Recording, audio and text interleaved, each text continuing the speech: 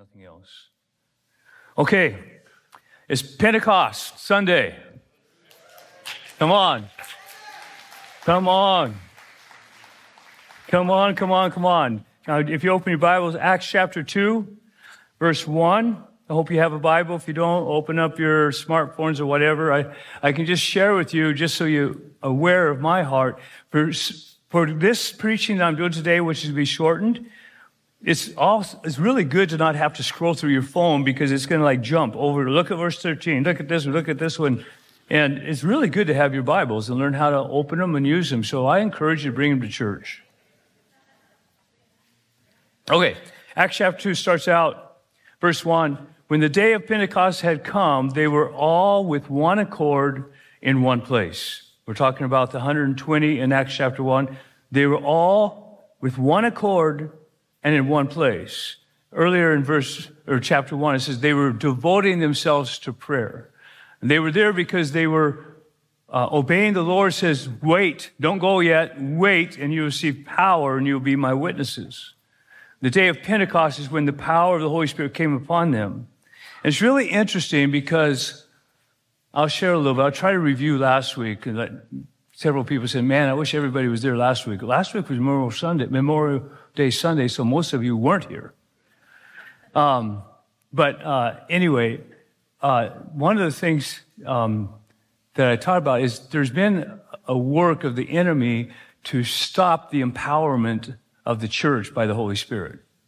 In other words, there's been a lot of confusion and controversy over the empowering work of the Holy Spirit over the church. Why? Well, because the devil knows if the church gets empowered, he's in trouble. All right? And it's interesting because yesterday I was up on the road. It was yesterday evening, and I'm walking, and one of my friends from the church that we planted this church from was riding his bike by, and he stopped. We visited for a minute, and he said, are you ready for tomorrow? I said, I sure am. It's Pentecost Sunday. He looked at me like, oh,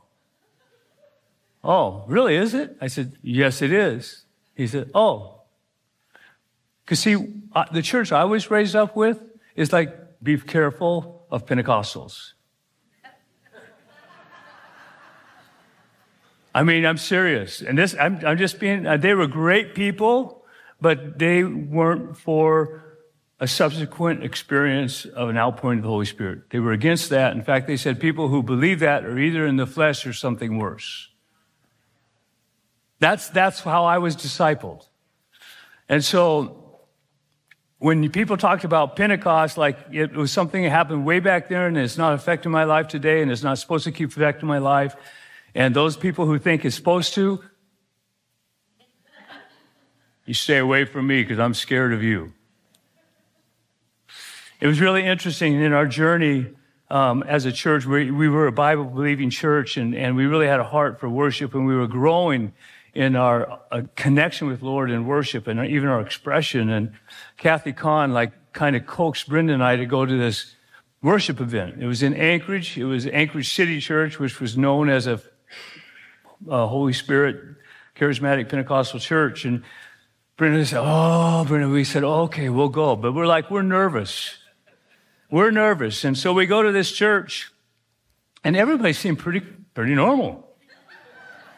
And we walk in, and people are friendly, and they welcome us, and everybody seems normal and cool until the music started. And then something happened to them. Like, all of a sudden, I don't know how many flags were being waved, but there were a lot of flags.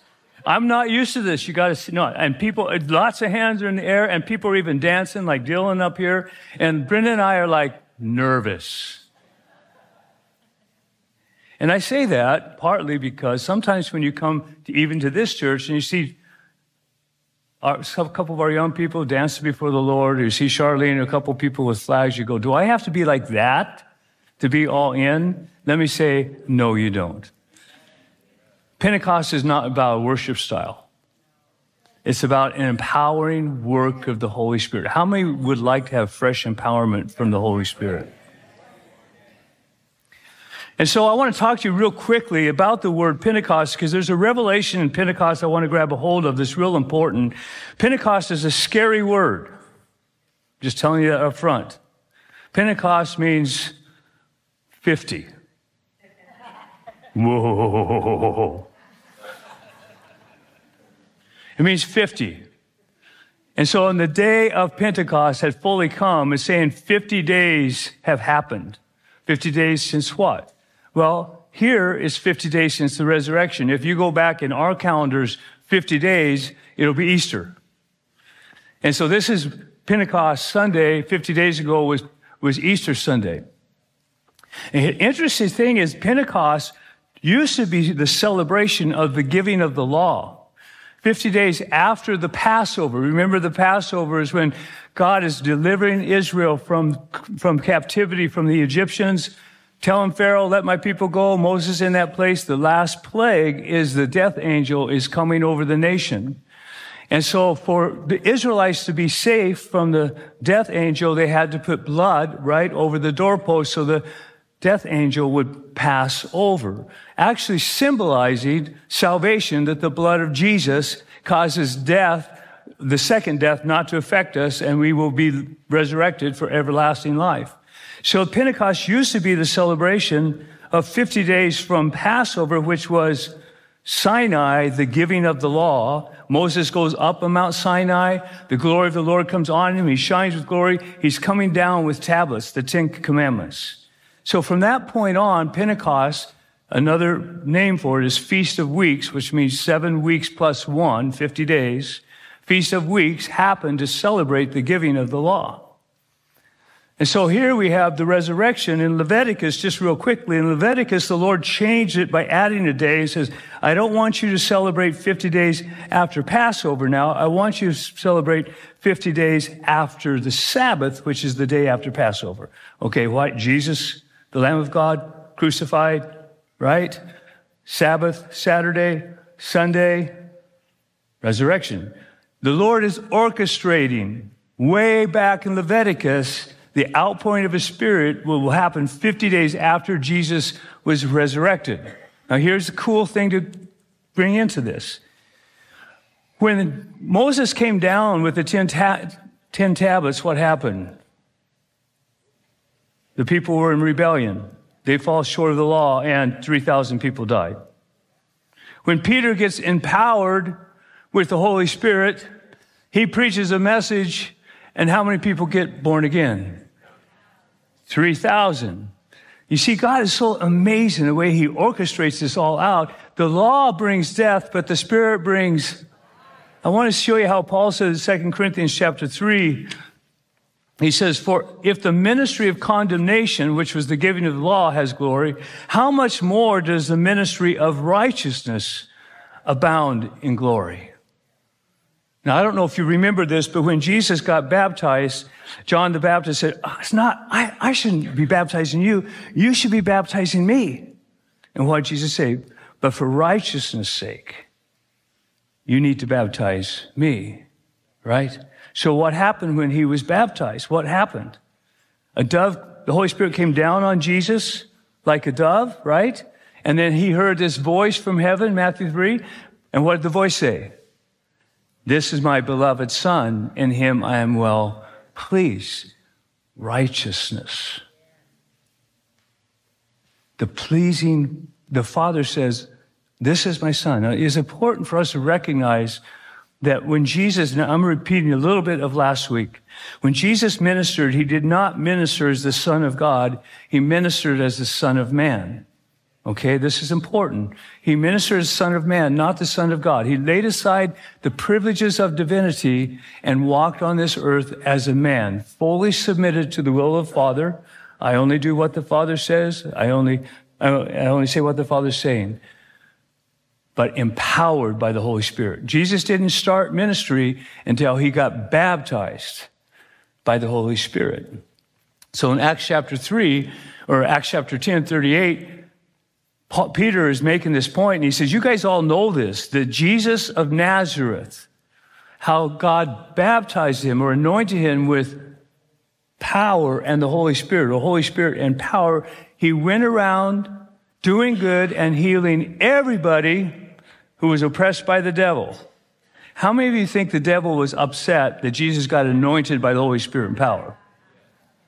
Here's the thing. The devil gets upset when the church gets empowered by the Holy Spirit. Because Jesus says, as the Father sends me, so send I you.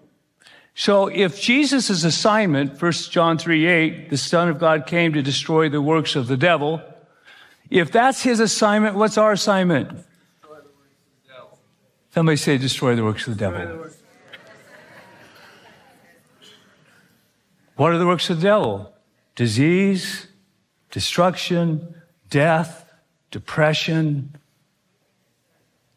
Jesus came to give life. The enemy comes to steal, kill, and destroy, but I came that you might have and have it abundantly. So we step into this mission. This is our mission. This is our assignment. And this is why Jesus told the disciples, man, don't get out there and start trying to do work with the devil until you get the power of the Holy Spirit, because you're going to be in trouble. How many Christians try to do Christianity without the power of the Holy Spirit? Everybody raise your hand, because you've all been there. We need the power of the Holy Spirit. If you have teenagers, you need the power of the Holy Spirit. If you're married, you need the power of the Holy Spirit. A lot of amens on that one. So let's see what happens to these guys that have been waiting for the Lord for 10 days. Starting in Acts chapter 2, beginning with verse 2. The lighting up here is a little bit hard for me. And suddenly, somebody say suddenly, there came from heaven a noise like a violent rushing wind, and it filled the whole house where they were sitting. And there appeared to them tongues as of fire, distributing themselves, and they rested on each one of them. Now, I told the prayer team that we had a prayer group here earlier. This is the first time I really actually realized what it says there, because I know it filled the disciples, but I didn't really ever think about this. It filled the whole house. Like the presence and power of the Holy Spirit didn't just come and fill the people. The whole atmosphere was charged with the electricity of heaven. Have you ever been in services where the whole atmosphere is charged by the electricity of heaven? I have. You don't come out of those places unchanged. You come out of those places changed. One of the things that we intentionally are trying to create is an expectation in your hearts and my heart that God will come and leave you or mark you when you come. He'll mark you so that you're never changed again, or you are changed. You're changed in a good way, never go back the same. And I'm believing for that even today. Verse 4. And they were all filled with the Holy Spirit and began to speak with other tongues as the Spirit was giving them utterance. Now there were Jews living in Jerusalem, devout men from every nation. Somebody say every nation under heaven. Now, one of the things this week as I was pondering, by the way, I've been involved with a prayer meeting that's going on 24/7 with people from all over the globe. Right now, there is a prayer movement that is crying out to God for the last outpouring, for the last great harvest. And it's like people on fire from every nation. Last night, this Venezuela lady, Venezuela's gone through a hard time. This lady, she's got so much faith. She's just breathing fire in the intercession. And I go, whoa, help me get like that. But I'm telling you, there are people all over the world, crying out to God to move. How many know the planet needs God to move right now? America needs saved. It needs awakening. And so I've been part of this intercession. And one of the questions I've had is I wonder why it was 10 days. Do you ever 40 days, 10 days? But you realize when you look at this that there were people from every nation. They were in Jerusalem because it was the Passover weekend. So he was going to pour out his Spirit so that all the nations got an impact by it. That's why it's 10 days. So it happens 50 days, but it happens during the weekend that all the people have traveled pilgrimage to Jerusalem to celebrate the Passover. And that's why this is so crazy when it says, and when the sound occurred, the crowd came together and were bewildered because each one of them was hearing them speak in his own language. Verse 7, and they were amazed and astonished, saying, why are not all those who are speaking Galileans? I mean, how are they speaking in our language? Or how am I hearing in their language? Here's what I want us to get a hold of. This is probably the thing I feel the Holy Spirit on more than anything this morning. Because a lot of people get hung up on, well, I felt like I got a prayer language or I got tongues and then I prayed for people and most of the time they don't get healed. And I don't think I think I'm baptized with the Holy Spirit, but I don't think I have, I'm confused. Anybody in the room has that kind of thing going on? What I want to get a hold of is here are these disciples and the women. There's 120. They've experienced Jesus for 3 years. They've experienced the crucifixion. Now they've seen him raised from the dead. He spent 40 days telling about the kingdom. And he says, you're not ready yet. You got to have the power of the Holy Spirit. What happened when they received it? One of the main things that happened is they no longer were timid. They no longer had fear of man. What happened was they experienced the baptism of the Father's love. They understood now their righteousness was not a theory or a theology. It was an experience. Listen to me, church. We can preach righteousness all day long, and you can sign up and check off the dots. But if you don't have the experience of the Father's affirmation, you will not walk the way God wants you to walk. You will walk with timidity. You won't carry that confidence to be that witness that God wants you to be. What happened there was they received that revelation that the Father says, in you I am well pleased, and all of a sudden they're undone. They're undone by the love of God. They're empowered by the Holy Spirit. They're speaking supernaturally, and they're not afraid of those people that just put Jesus to the cross. The reason people are not getting saved daily is because the witness isn't confident daily.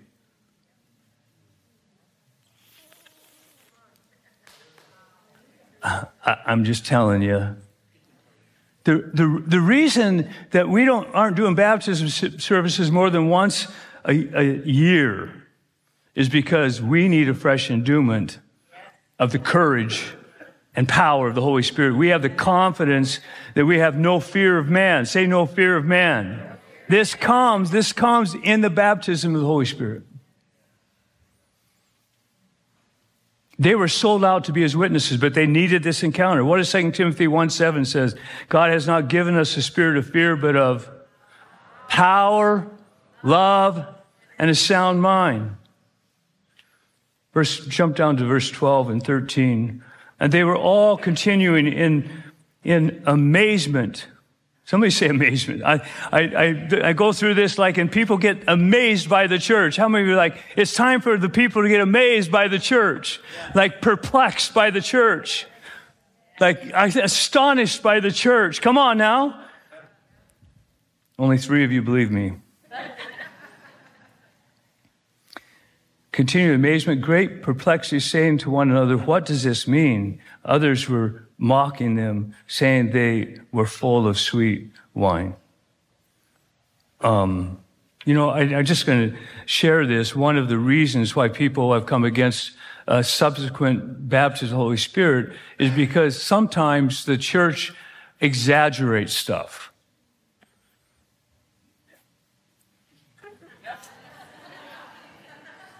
Sometimes the church makes it showy. Sometimes it feels fake. Anybody in the room hearing me? And one of the things I said last week is when God comes in the room and does things, it can get weird. But we will not exaggerate in this house. We will not fake. We will be authentic, and hopefully we authentically experience the power of God at Northgate. Yeah. So Peter grabs the mic. He's anointed by the Holy Spirit, and he preaches this amazing sermon I love. You need to read through it. I'm just going to pick up a little bit of it. He speaks to them with bold confidence, and the Spirit of the Lord is on him to preach the good news in Acts 2:38. Brethren, what shall we do? Peter said to them, repent and each of you be baptized in the name of Jesus Christ for the forgiveness of your sins, and you will receive the gift of the Holy Spirit. And verse 41 says, and 3,000 believed him that day and were baptized. And then just kind of, we've gone through some of this about the church. Not only did the church become a mega church on day one, but they also met house to house. So they knew how to be big and yet small. There's been a lot of negative words about mega churches. If we're anointed by the Holy Spirit, we'll learn how to be big and yet small. Because they met house to house. And so everyone was brought in, was discipled. It wasn't like some were left out because it was a mega church. There was a discipling going on. They devoted to the Word of God, to prayer, to fellowship, and the apostles' teaching. Then verse 47, praising God and having favor with all the people, and the Lord was adding to their number day by day those who were being saved. Anybody long for that? And I hope I'm not the only one that's longing for that.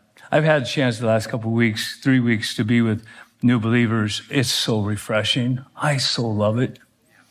It's just like it changed when you're sitting with a new believer, and the first time I get to tell them, hey, buddy, you need to quit listening to that voice reminding you of your sins. Yeah. That's not God's voice. That's your accuser. I love when they seriously? I said, God doesn't have any memory of your sins. They look at me, really? I told one guy yesterday, I was with him, a new believer, I said, do you know what? I'm not going to tell you his lifestyle, where he was, but he would say it was not good. It's close to the Apostle Paul. And he said, I told him that too. Look at the Apostle Paul. He said, I told him, I said, listen, I'm a pastor, been pastoring for 30 plus years. You've been doing that for 10 years. When we stand before God right now, we both have the same righteousness.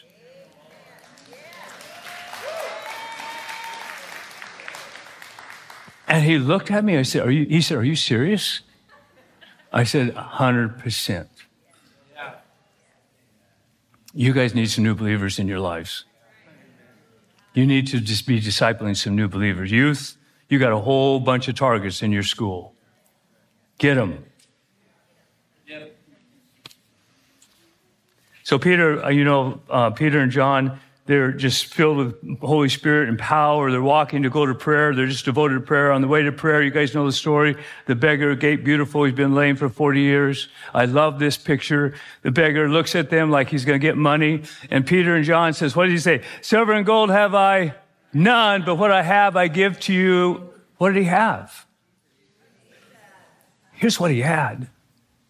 He had the heart of the Father for this young man that had been sitting there a beggar for 40 years, lame since birth. He has the Father's heart for him. He didn't just have power. They go together. They go together. If we have to receive both, you can't give away what you don't have, right? So he says, what I have, I give to you in the name of Jesus. Rise up and walk. And all the people are like, what? Not a Christian term. What the heck? What is going on? They're amazed. They look at Peter and John, and the authorities are looking at them after they get flogged and thrown in prison. And they look at them and they say, these men, they have such confidence. And they're untrained and uneducated. But then they recognize, but they've been with Jesus. Now listen, everybody say confidence. You see, what needs to come upon the church is not just a power to heal the sick, but a boldness and a confidence that Jesus is the way, the truth, and the life. And in a culture of saying we're intolerant, bummer for you. It's the only way to God.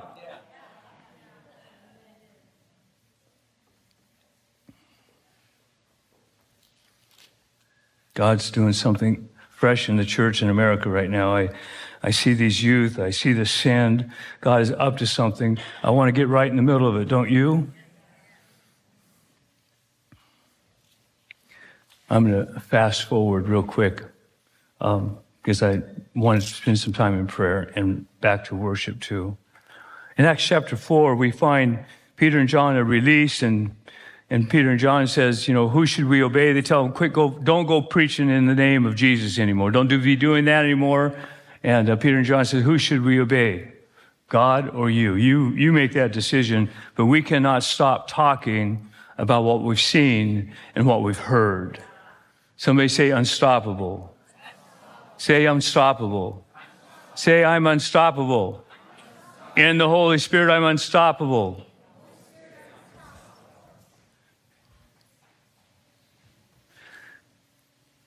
You see, Jesus, last week I reminded you, your neighbors, Jesus desires to be saved.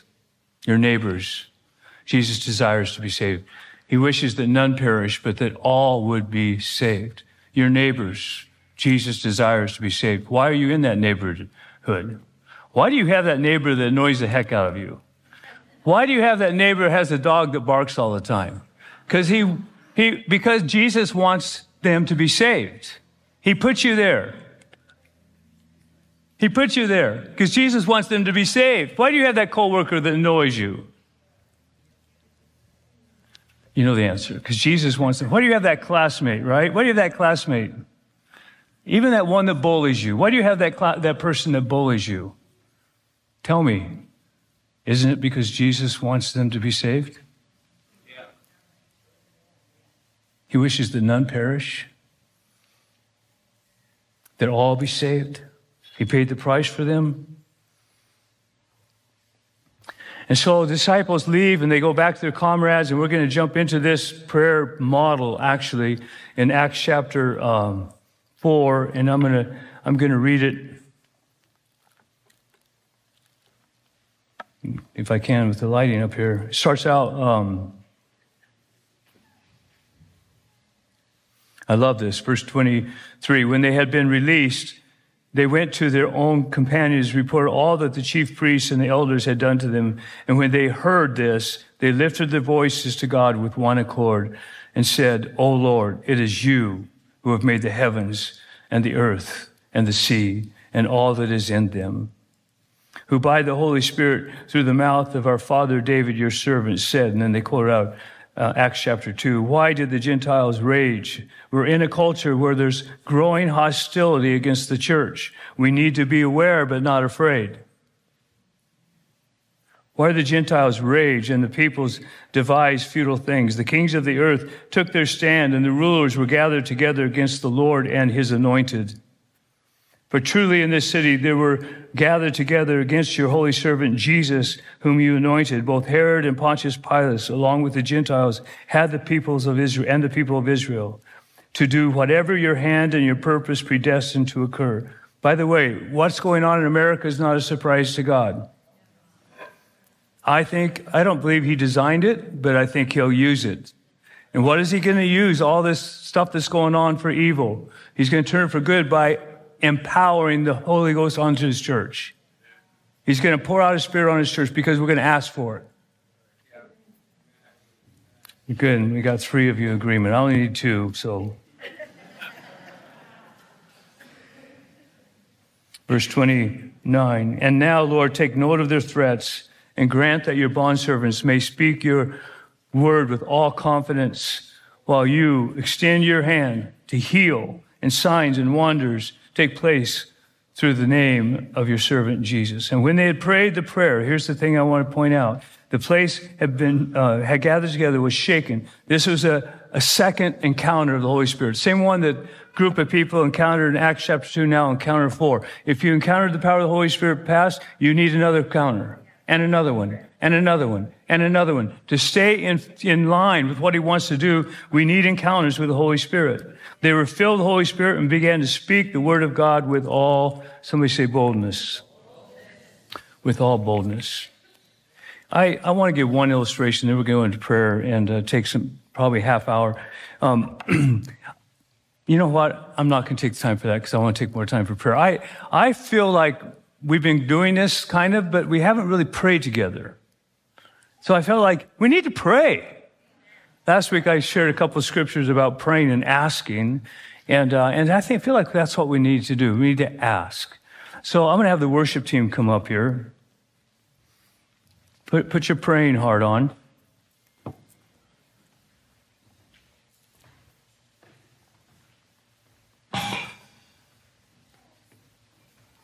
as they're coming up. You know, I started after our worship, I transitioned out of worship with talking about as a boy, seeing the mountain and seeing creation and recognizing there's a big, big person out there. I think he's a person, definitely a force, a designer that designed all this. And I always felt this desire to respond to that designer, to that creator, and didn't know how to respond because I didn't know him personally. But it's so interesting to me that when these disciples got together after John and Peter had faced the threats of the authorities, the first thing they did was recognize the creator. Look at that. Let's go back to that. Acts 4. Do I have that up there, William? Acts 4, I think it's 20. I lost my place in my Bible. Go back. Can you go back? Go back, go back, go back, go back, go back. Go back. Go back. Go back. Go back. Go back. Go back. No, it's not there. Okay. Sorry. Take me. It's summertime. I don't know what that has to do with anything, but I'm trying to. Acts chapter 4. Why don't you stand with me? It